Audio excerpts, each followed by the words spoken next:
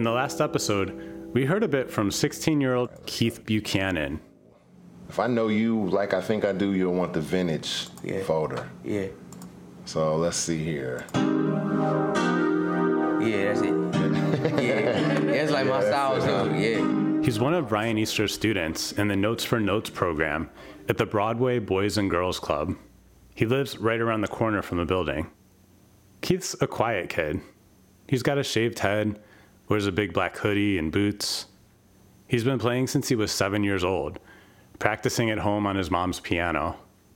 He comes to Notes for Notes just about every day Ryan's here.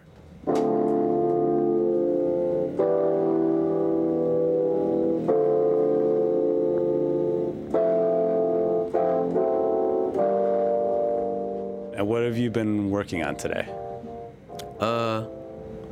Well, I was working on the laptop over there.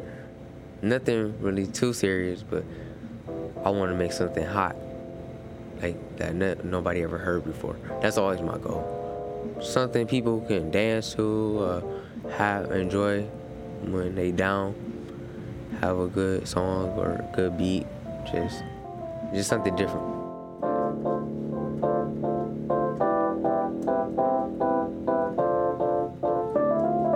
I love music because it's been a big help in my life and I'm dedicated to it.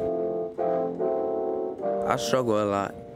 I used to struggle in school and I just think that music changed my life because like when I be down, I can go take out my anger and that instead.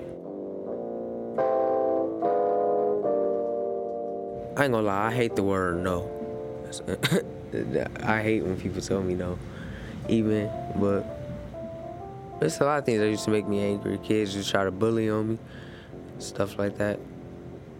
But I never let it got me down. They try to bully me because I was like shortest one in class or wasn't popular enough. But lately, it's like there's no point take it out on other people. If you're gonna do something, if you get upset, take it out in something positive and not negative.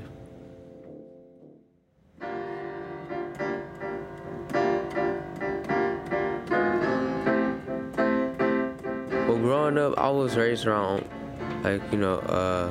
old school people. So that's all the type of music I used to listen to.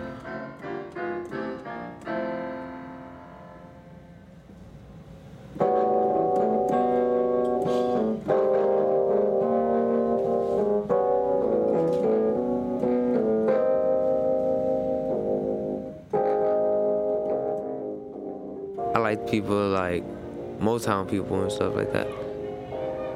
My favorite producer is an old producer, Quincy Jones, my top producer, because him and Michael Jackson just used to work magic, and they produced the biggest selling album of all time. So I look up to them.